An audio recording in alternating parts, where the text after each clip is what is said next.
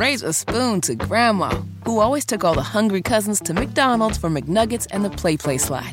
Have something sweet in her honor. Come to McDonald's and treat yourself to the Grandma McFlurry today. Ba-da-ba-ba-ba. At participating McDonald's for a limited time.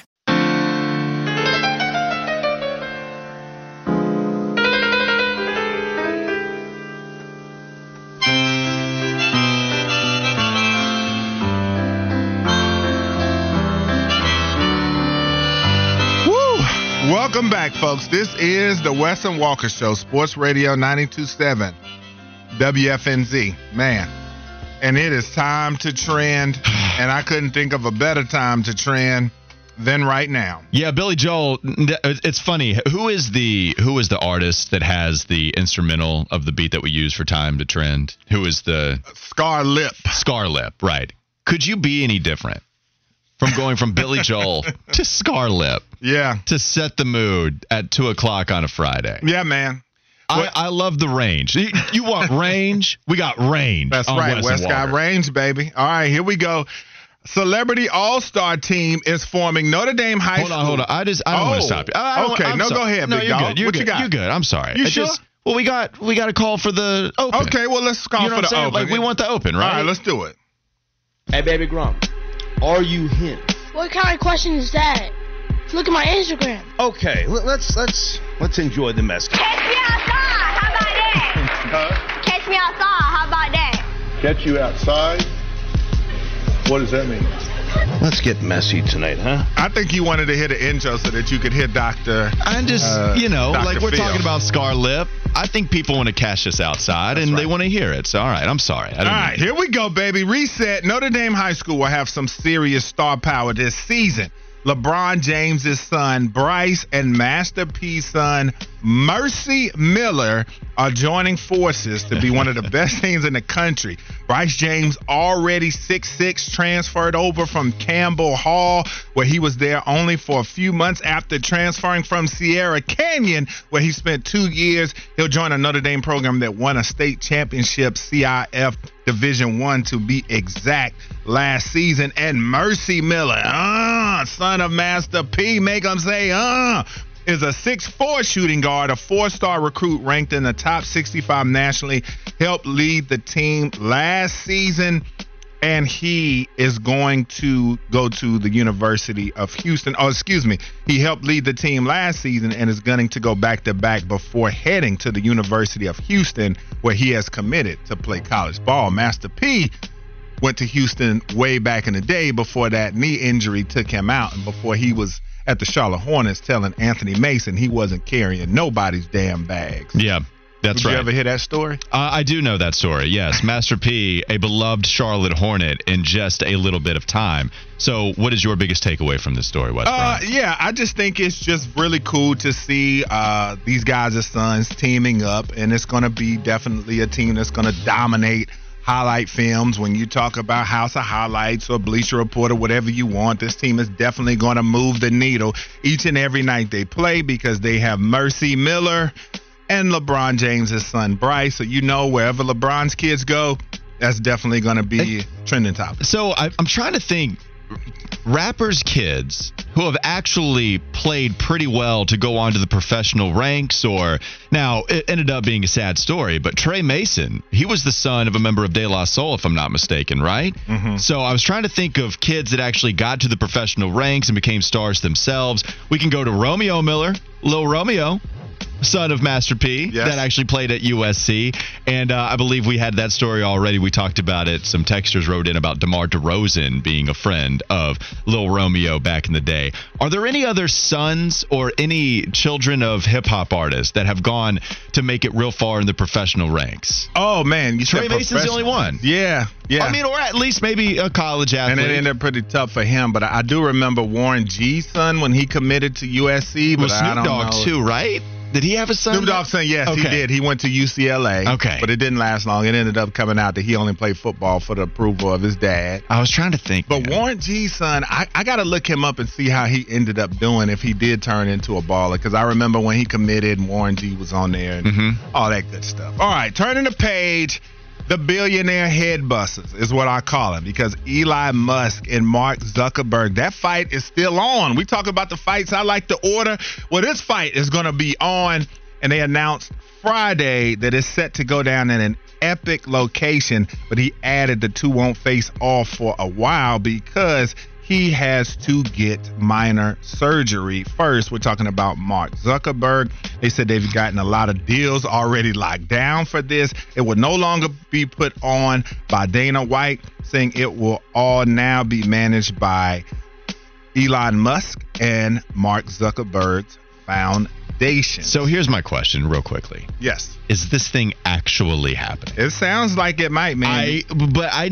This is one of those things where, look, man, I just need a little bit more before I believe this thing is going to go down. Have we heard anything from Mark on this? Because it seems to be all Elon, who is mad at Mark Zuckerberg because those two guys are going at it with the release of Meta and Threads. I just want to know, do we have actually anything from Mark? If it happens, would you order it to see these two guys who aren't fighters fight, and it probably not be very entertaining? And also, I don't even know if it's going to happen. These are the questions that I have for you. Yeah, no doubt. And so I don't know that I would order this. I don't know. Just the hype, though. Being a hype beast, I don't know. It depends on what the cost is, maybe. I don't know. But they also said, walking for a little bit of proof for you, they said that after recent talks with the Prime Minister of Italy and the Minister of Culture, that's a dope name for a job. To be the Minister of Culture. Okay. You want that here on the show. I know you do. The Minister of Culture. I think I might have to yap that.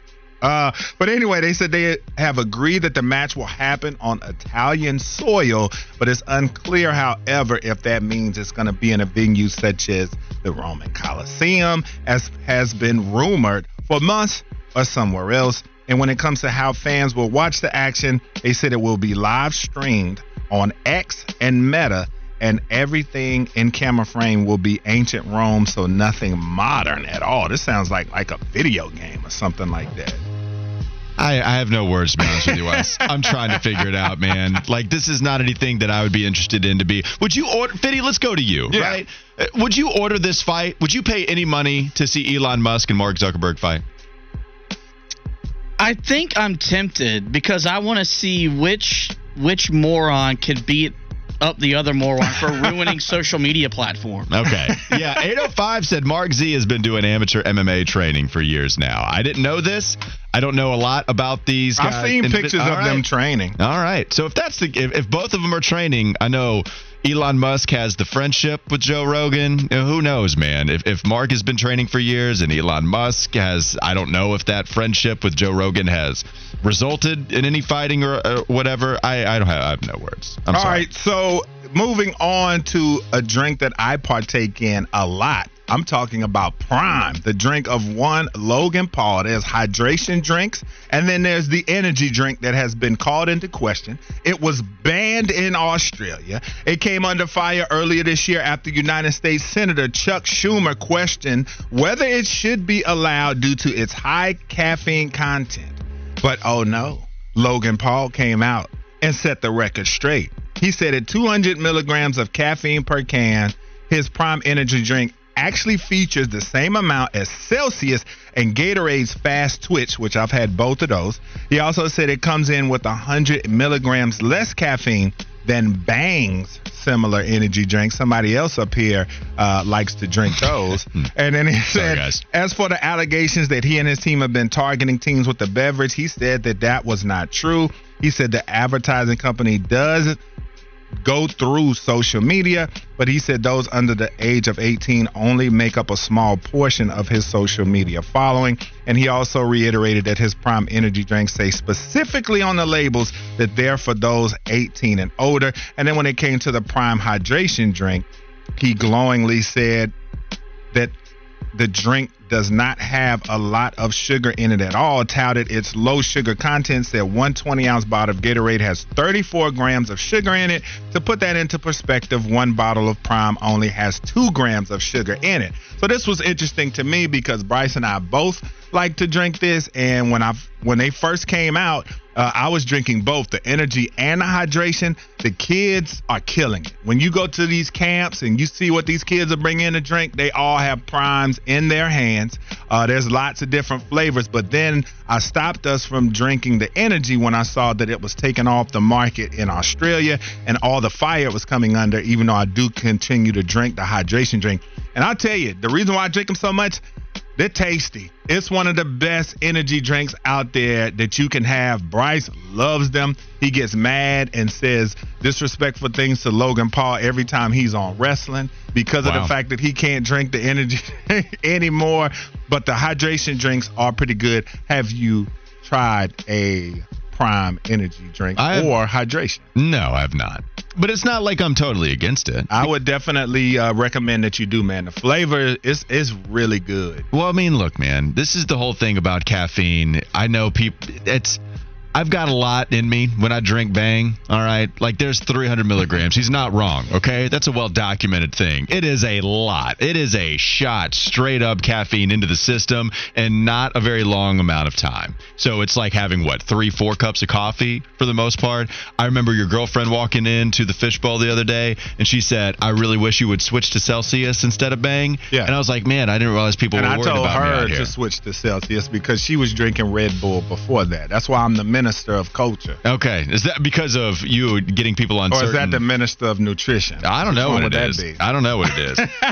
I just know for me, I perform better on the caffeine. It is my steroid of choice. You should definitely try it, though, man, especially the hydration drinks. I think you'll like them a lot. All right. Fitty, same for you. And then just for Fitty, man, I had to throw this in there.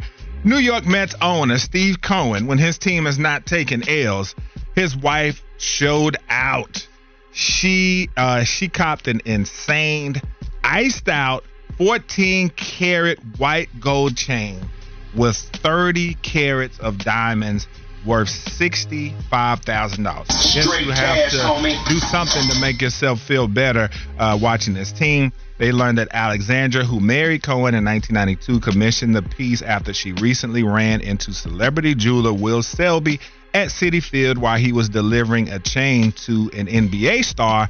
The star in question is Donovan Mitchell, said he was dropping off a piece for him and then bumped into her at the owner's suite at the Mets game, and the rest is history. You can go check out the piece online. It is insane. And I feel like, if Fitty had money, he would probably buy a woman a piece like that as well, especially after the conversation that we had in the fishbowl. I'm not going to go into it that much, but this sounds like this would be right up his alley. Yeah, so I haven't seen it. I'm going to look it up, but this thing, it's just a look, this is the thing, right? If you're that rich, then it would almost be disrespectful if you don't have an obscenely shiny piece of jewelry on your hand, right? Like if you're Steve Cohen and your wife isn't sporting one of the bigger rings you've ever seen in your entire life, despite having the largest payroll in MLB history, yeah, that would be something that I'm sure isn't going to go over well for you. Yeah, I mean, that's amazing. Oh, it's not a ring. Okay. Whew.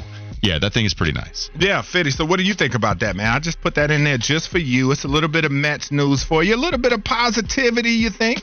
I mean, he's worth over $2 billion. He's bought insane pieces of art memorabilia that's cost millions of dollars before just because he can. I don't really care what he does. I know a lot of people think that he doesn't want to field a competitive baseball team, that this is just his hobby. He's a lifelong diehard Met fan. So it's eating him up that we're the embarrassment of the baseball world this year, but I don't want that to take away his happiness off the diamond. Yeah, if we wanted to shift this, right? Like, you can't be mad at Steve Cohen for doing something everybody wanted him to do, right? Like, at the beginning of the season, yeah, that would be dumb to me. Because I know everybody wants their owner to spend a lot of money, also wanting to make smart decisions, but was anybody saying what he was doing was dumb?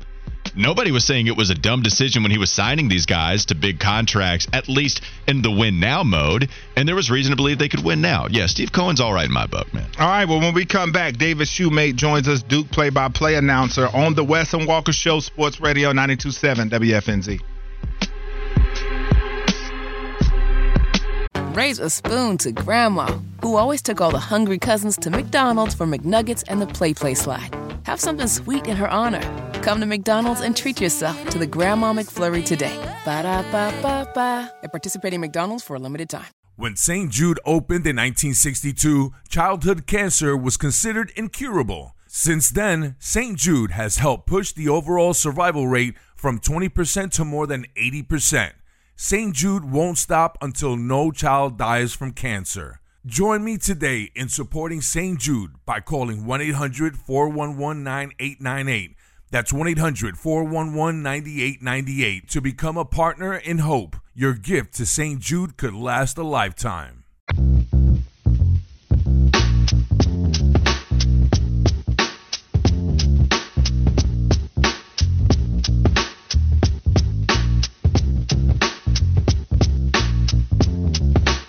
Wes and Walker Sports Radio 92.7 WFNZ. Let's continue Team Week for Duke. Just one more segment, and who better to do that with than the play-by-play announcer for Duke men's basketball as well as their football team. It's David Shoemate joining us on the Bodyworks Plus guest hotline. David, thanks so much for the time. How are you?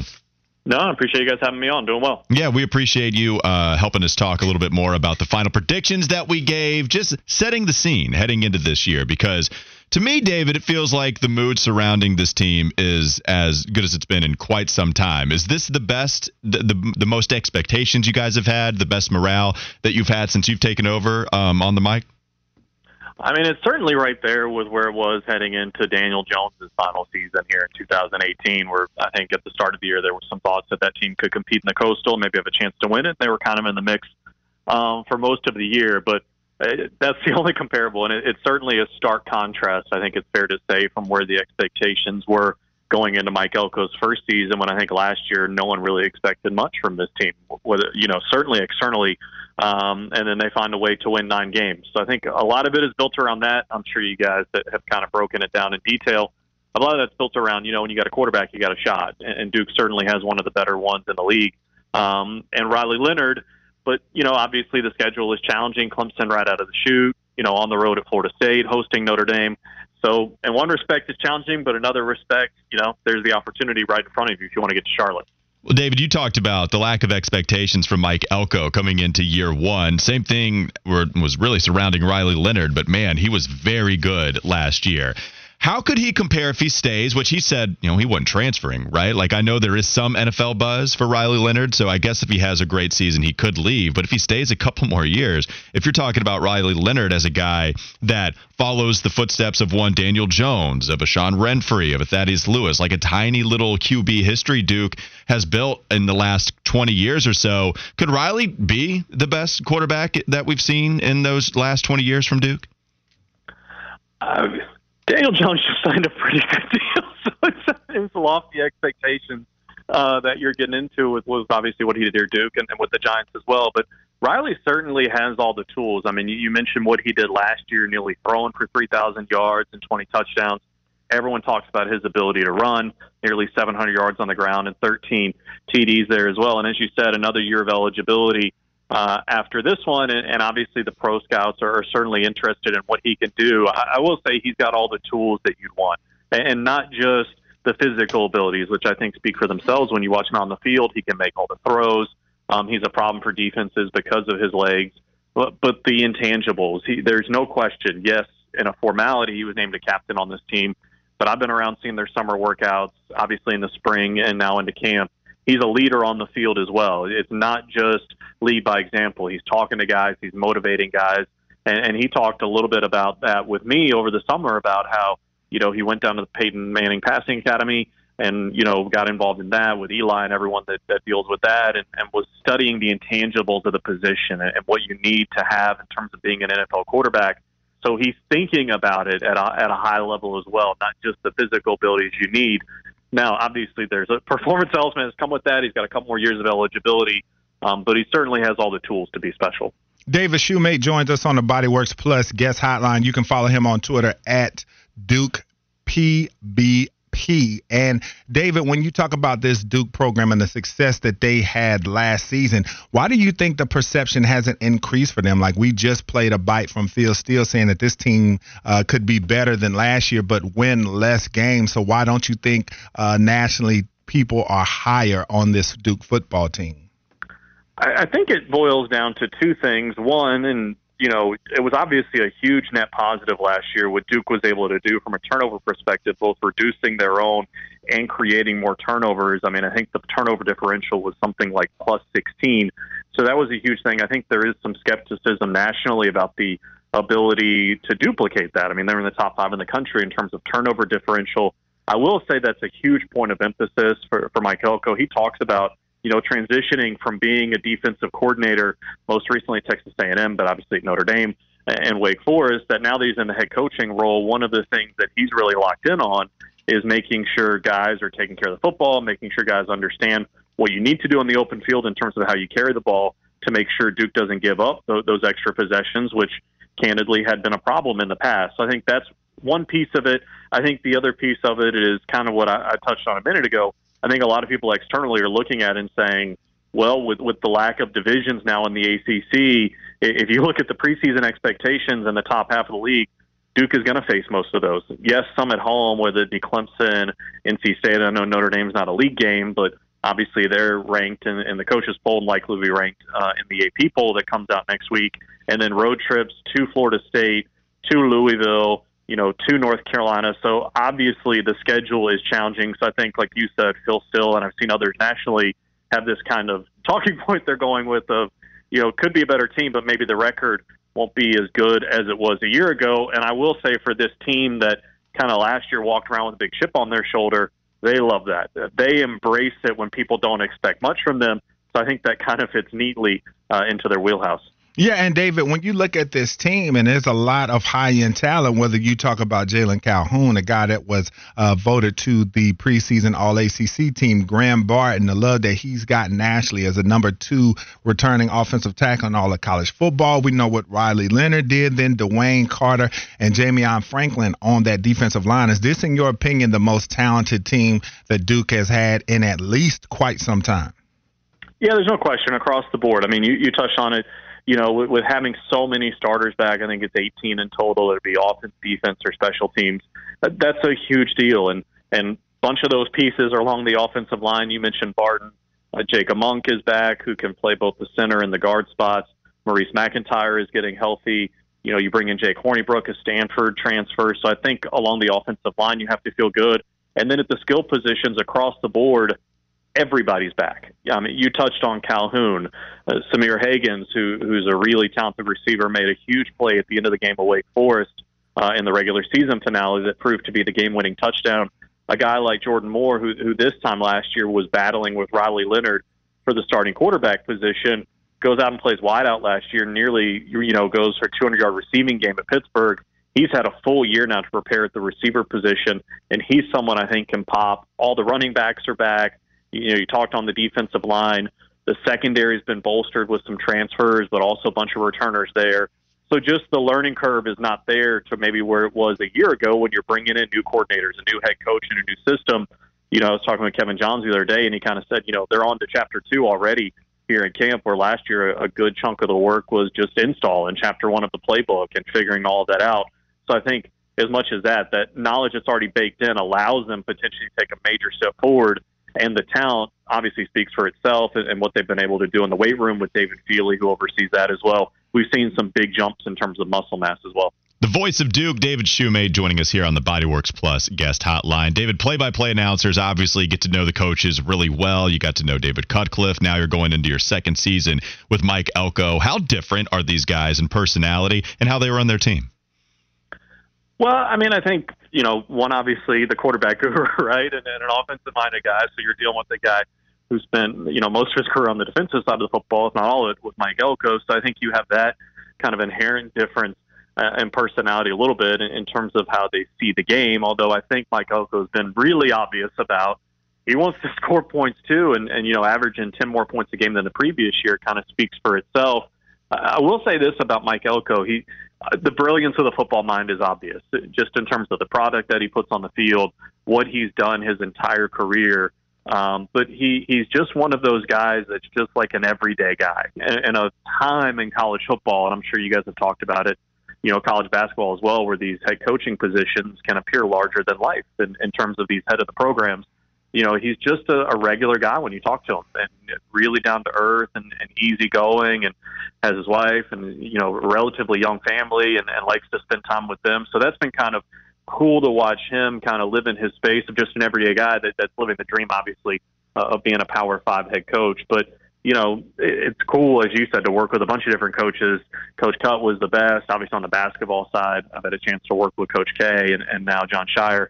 So, we get to work with some pretty good ones here in Durham. I'm probably spoiled in that regard. Yeah, that's not bad. Yeah, you got a pretty nice collection of coaches that you've had the chance to talk to. And one of the things that's been my biggest takeaway, we've had a chance to talk with Jalen Calhoun earlier this week, Riley Leonard at ACC Kickoff. Both of among the better players that they had returning, they talked about how they didn't really give much thought into transferring from this program. David, how much roster change did you expect to take place when David Cutcliffe was let go? Well, I think you never know how this is going to go. I think you have to be honest with that and forthright from the beginning, because players have to make decisions now. The transfer portal is a thing, and you don't begrudge anyone that's going to make a decision they think is best for them, their family, their future, or what have you. But I will say I thought it was intriguing to me at Mike Elko's first press conference. Every coach has a culture and a theme and a moniker, so to speak, and he laid out his was GRIND, the acronym that he went by. And for him, the N in grind stood for now. And he said, at his introductory press conference, it was striking to me, and I've referenced it several times, that he said when he came in, the plan was to win now. And I think that was interesting because everyone knew what had happened the previous years. It had certainly been a struggle in terms of wins and losses. And, he had every reason. A lot of coaches would have gone up there and said, this is going to be a process. This is going to take some time to rebuild. And I think to say I'm going to win now really spoke to the guys on the current roster that he wasn't looking past them 2 or 3 years down the road. He was making a commitment to them, and I think that helped as much as anything in them making a commitment to him. I also think, too, anytime you're at a place like Duke, and I know things have changed, NIL has changed, and obviously guys want to play professionally, but this is a degree that matters. And I think staying at Duke and having a chance to have a Duke degree plays for all these guys and works to a lot of these guys, and a big part of the reason to come here, and perhaps one of the reasons that Duke hasn't been as susceptible to the transfer portal as some other places. David, as you surveyed this schedule, just how difficult do you see it, and what are some of the critical junctures in said schedule? I mean, anytime you're coming out of the gates with Clemson, that kind of speaks for itself, the preseason favorite. So I think in some respects, it's really difficult when you see the name brands that are on there. It's an opportunity to challenge these guys, obviously, but you do have 7 home games, and you open with 3 straight at home and 5 of your first 6 at home. Clemson, then Lafayette, an FCS opponent, Northwestern. The lone non-conference road game is at Connecticut. And you get into the meat of the schedule. I don't know if juncture point, but maybe one of the more challenging parts of the schedule is in late October to early November, where you go back-to-back road games, October 21st in Tallahassee against Florida State, October 28th at Louisville, and then a very quick turnaround on Thursday night to host Wake Forest. So that part, to me, is going to be challenging just in terms of keeping guys healthy and keeping guys fresh with all the travel. And then, as I said, the really quick turnaround for Wake on the back end. And then you do have some road games down the stretch at North Carolina, at Virginia. But I think out of the chute with Clemson certainly grabs your attention, and then that stretch in late October I think is going to be pretty challenging, regardless of the opponents, just because how it's structured with the road games and then the quick turnaround. Yeah, and then you talk about that Clemson game, and that's one I've been pointing to as well. And when you look at this Clemson program, especially with question marks, not sure if Cade Klubnik is the guy just yet. Garrett Riley coming in to revive the offense, so to speak. The skill guy talent, especially at the wide receiver positions, isn't what we've seen during those championship runs. Do you feel like this is as good a time as any for Duke to take on Clemson in a setting like the one that it will be on September 4th? Yeah, I mean, I think this is a program that's ready to challenge itself with all the returners that are coming back and a chance to be on that stage. I think it speaks to what people think that Mike Elko's done and what this program has done from a facility standpoint to get that Labor Day night stage on ESPN, an 8 o'clock kick. Place is going to be packed. Obviously, the students and everyone will be really into it. To have that chance to show, Duke is on the level or able to compete with a team like Clemson, and obviously they want to win the football game. But as you said, there's some interesting subplots to it as well. Clemson with the changes to the coaching staff, a new offensive coordinator. We saw a little bit of Klubnik at the end of last season, but now his first full year as a starter against Mike Elko and his defense. And he brings in Tyler Santucci over from Texas A&M to take over as the defensive coordinator. So that'll be very interesting to see how that matchup plays out. I think this could be a game that has a defensive flavor to it. You never really know going into it, but there are some pieces on the offensive side on each side. But I think you've obviously got a Clemson defense that's always one of the best in the conference, and a Blue Devil defense that I think has taken a major step forward and has a lot of pieces back. But who knows once they kick it off what it's going to look like. But I do think Duke feels like they're in a good place to go out and compete with, as you said, the preseason favorite in the ACC. That was great stuff from David Shoemate, the play-by-play voice of Duke football and men's basketball. We'll put that interview on our website, WFNZ.com. David, thanks so much for the time. We really appreciate it. Thanks, Dave. Fellas, appreciate it.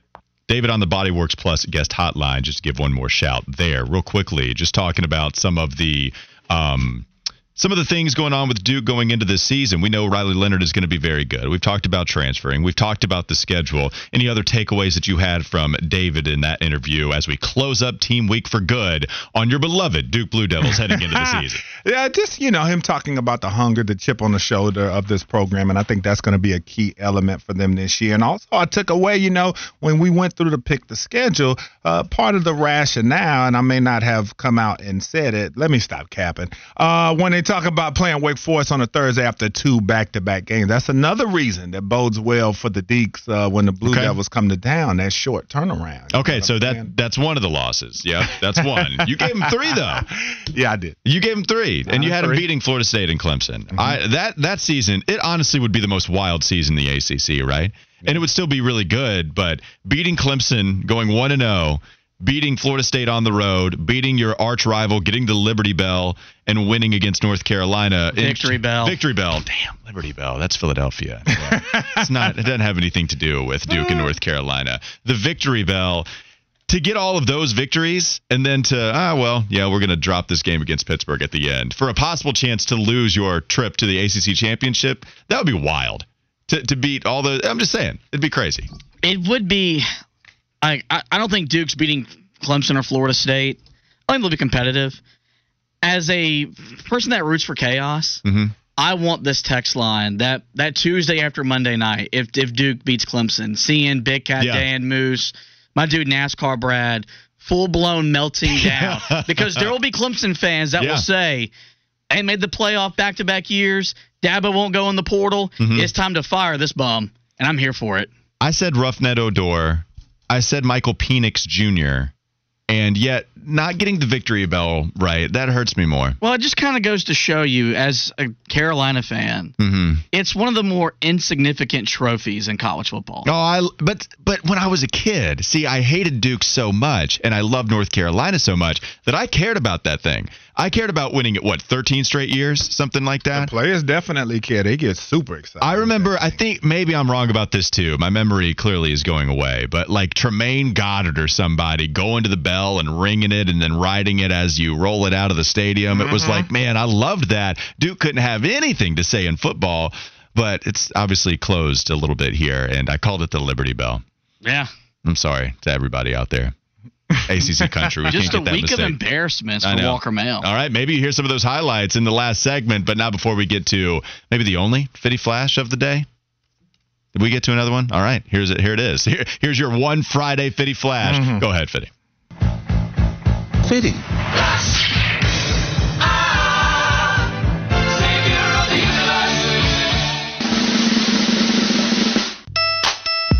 Did want to remind the folks that Charlotte FC will be back in action tonight, taking on Messi down in Miami. Coverage starts at 8 right here on WFNZ. But, Wes, you sent us a link into our group chat updating us on the betting situation going on at Iowa State. And the more they investigate, the worse and worse it gets. Their running back last year placed 1,327 bets for a grand total of $12,000. You had a defensive tackle bet that they would lose to Iowa State. What do you make of it? We've seen like Alabama had their baseball coach, but like it's really a problem in Iowa with Iowa State and Iowa. What do you make of what's going on inside Matt Campbell's program with their players betting on and off the field? I mean, I don't know what's going on. I don't know if the message isn't getting across, man, but it's just making me wonder what else is going on across this country. I don't think this is the first case that's going to happen, and I don't think it's going to be the last, so that was my main thing. But I'm like, good Lord, man, you're in college. You got workouts, you got practice, and you have time to place 1,300 bets. You have got to be kidding me. Did you bring up the Phil Mickelson one in there, or was it just about the collegiate No, sports? we did not. We can throw that in as well. Ooh, I mean, so Big if you look, Phil. all right. So according to this is by I'll read the tweet source in a second, but the tweet itself is according to a new memoir by Billy Waters. Phil Mickelson wagered $1 billion to put an extra Dr. Evil spin on it. $1 billion on sports in the last 3 decades. The book says Mickelson lost nearly $100 million in gambling, averaged 9 bets per day in 2011, made 43 Major League Baseball bets in one day, and tried to bet on a Ryder Cup as well. So this is all Phil Mickelson. Every man has a vice. Going complete degenerate mode. $1 billion. Lost nearly $100 million in gambling. That is shocking. That's as shocking as anything. I mean, it's wild. The competitiveness of these guys. When you take these uber competitive guys and they get into these sports and then they start gambling as well, man, they can't stop. You know what? Competitive, it's like the perfect storm, right? If you are competitive and you have made a ton of money off of you being competitive, like one Michael Jordan, who had this as his vice as well, and you give them a bunch of money to that guy who wants to win at everything, and gambling is the vice that just so happens to infiltrate you, whoo, buddy. Yeah, and I also think it's the thrill seeking too. You know, they want something to do. They need something to make them feel alive. And real quick, I wanted to throw in too, it was breaking news. Davante Adams injured at practice with the 49ers. They said he was down for a while and helped to the sidelines, looked at by trainers, and more news is to come. But hopefully he'll be okay, but it doesn't sound too good for old Davante Adams. Yeah, hopefully Davante able to be healthy and play every single game this upcoming season. It is the week that was on sports. On Wes and Walker coming up next. Sports Radio 92.7 WFNZ. Raise a spoon to Grandma, who always took all the hungry cousins to McDonald's for McNuggets and the Play Slide. Have something sweet in her honor. Come to McDonald's and treat yourself to the Grandma McFlurry today. Ba-da-ba-ba-ba. At participating McDonald's for a limited time. Did you know St. Jude has one of the largest pediatric sickle cell programs in the country? St. Jude freely shares the discoveries they make, and every child saved at St. Jude means doctors and scientists worldwide can use this knowledge to save thousands more children everywhere. Join me today in helping to fight sickle cell disease by becoming a partner in hope. Call now 1-800-411-9898. That's 1-800-411-9898.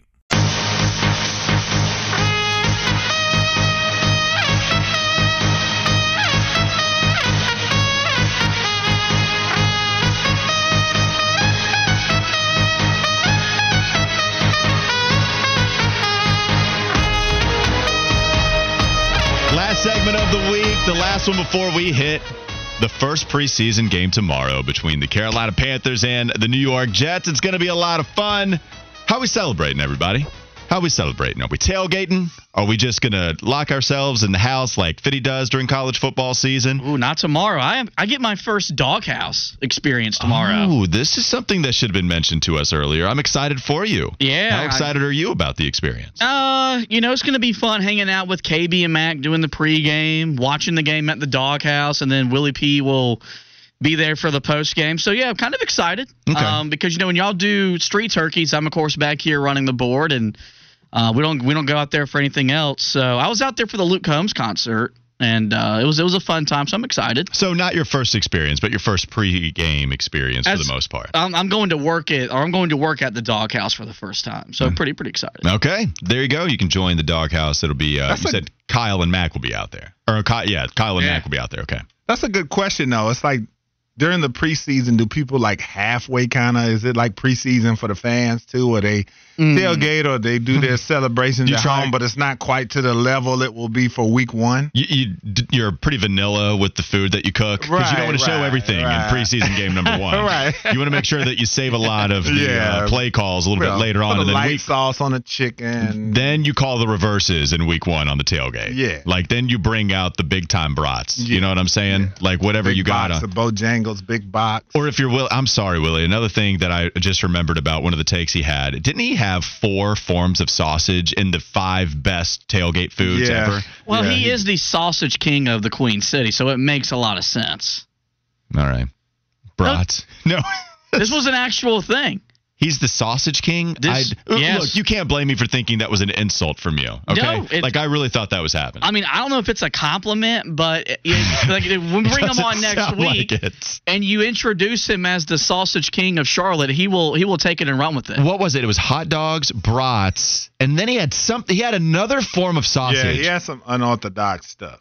Yeah. I mean, but I just needed some variety because you could get the Bojangles fried chicken, of course, which I would imagine most people go with the top 5 tailgate food. But this guy, nope. Wiener Schnitzel, sausage and peppers, hot dogs, glizzies. That's my 5. That's my top 5 foods at a tailgate. You can't. I mean, just wiener alone is going to make Fitty explode, man. Like, he just can't hold it in. Well, because it's just like, I don't expect it from you. Like, if I were out here and say wiener schnitzel, people would expect it because it's me. You're this buttoned up, very professional. I mean, I don't know about all that. And then you're out here talking about wieners. Yeah. Wiener schnitzel's all right. Time now for the week that was with Josh Fitty Marlowe. Oh, man. We had a good week, boys. I've been one to mispronounce a lot of words and words and names that I should know. Yeah. And I'm going to go out on a limb and say that my bad influence rubbed off on Walker because he not only had one instance, but he had 2. And it started when he referenced a classic baseball fight from about 5, 6, 7, 8 years ago. Well, this is the thing, too, with baseball. I know they have that reputation as well of not really wanting to fight. Football is usually the sport, hockey having fighting within the rules. But I can think back to at least a couple of baseball brawls where punches were thrown. I can think of Joey Bats and Roughneck Odor. We know the punches were thrown there. Remember Amir Garrett. What did I say? You want to say that first name again, bud? Because whenever I mispronounce a name, hit it with a bud. Roughneck is not his name. It's Roughneck Odor. Are you sure? Yes. Yeah. I watch baseball. Yes.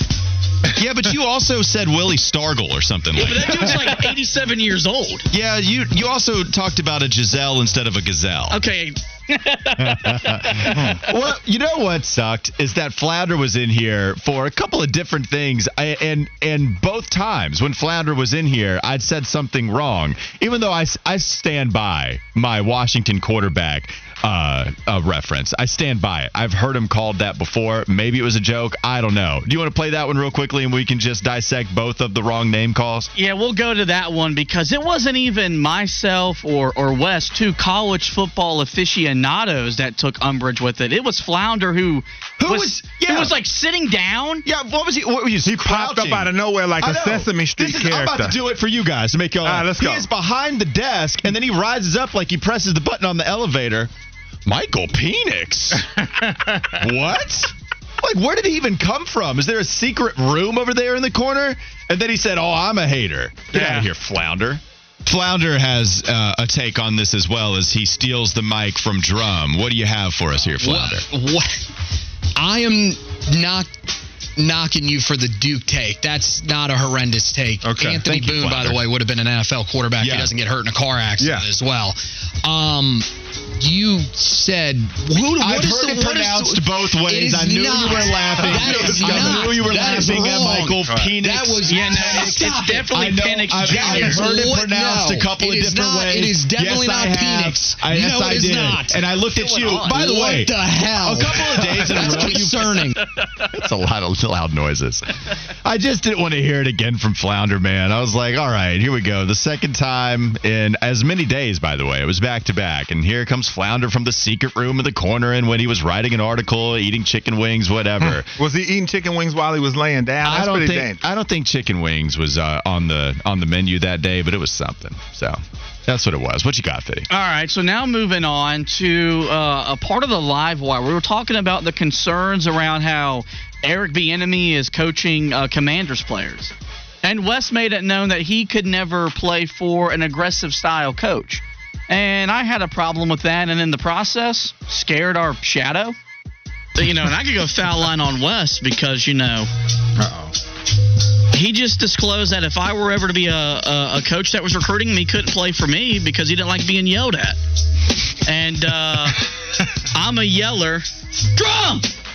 You got that list ready to go, son? I don't like coaches that have to look up to me and yell. 100%. That hit so hard in high school. So what I love is that Fitty got mad disrespectful in ways that were a little truthful. He hit me with a bud that I didn't realize in real time. He said, I believe it's Runed, bud. And then he hit drum with a drum. Just screaming that at definitely him. Was coach status right there. It was. It was definitely coach status. What did Drum have to say to his parents about Fitty, by the way? Can you give us the inside scoop I don't know yet because he didn't get back home until yesterday night. So I'll find out the scoop soon enough. If you don't mind finding out over the weekend. He had a couple of opinions during the week, though, as we went. He was what were they? You started to learn, like when we talked about, I said something like when we would talk to him about radio etiquette and what not to do, and he definitely would reference not being like Fitty. All right. Well, do you have anything else before we close it out? We got one more. Yesterday we were talking about our favorite bags of Doritos, and Walker disclosed his favorite bag, and, well, I made an inappropriate comment. Also, the dark blue bag, the Blazing Buffalo Ranch, when I had that. Never had them. I hope they still make them. But in high school, every trip to the grocery store included me putting a bag of those into the shopping cart. And that's why you use wet wipes. I forgot about that. All right, moving on. What's wrong with this man? I don't know.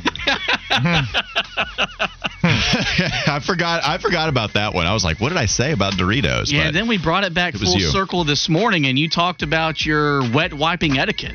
Very informative. You asked about it, and I didn't really want to go into detail with it. Oh, but you did. I mean, you asked about it, so I was like, all right, let's get this man off of the off of the topic, and then let's move on. So that'll do it for us. Kyle, you want to give some people the tease of what's going to go on? Or are you going to start another revolution today? No, we started that one. The fire's burning right now. Wes, you ready for next week? Yeah, man, you already know. The new Madden Summerall, baby. Right. Yep. See, we're already on the same wavelength. That's right. Here. Yep. Me and Wes got a high school football game together next Thursday night. That's right. Madden and Summerall, baby. Be a great vehicle. Because you were a tight end, right, Kyle? Yeah, depends on how you look at it. That's what I'm saying. We got the big boys doing the game. It was a wing tee. I was a glorified tackle. Okay, that's what I'm saying. So two O-line types. The toughest duo in the booth. Right? That's right. All we want is 60 runs. You're not going to find a broadcast crew much bigger than that. That's right. All we want is 60 runs. You're really not. Yeah. These guys want to play football in a phone booth right now. These guys are going to let their opinions out. I was flossy, though. I want to throw the ball. Thank you. I wish I'd have played with you. And yet here you have all this running back defense. I love the running backs. I like a good balanced offense, but I want to throw it. All right, that's the voice of Kyle Bailey. Listen to him for the next 3 hours right here. It's Sports Radio 92.7 WFNZ. We'll be back with you on Monday to recap preseason game number 1 between the Panthers and the Jets. Ladies and gentlemen, the weekend. Raise a spoon to Grandma, who always took all the hungry cousins to McDonald's for McNuggets and the Play Slide. Have something sweet in her honor. Come to McDonald's and treat yourself to the Grandma McFlurry today. Ba-da-ba-ba-ba. At participating McDonald's for a limited time.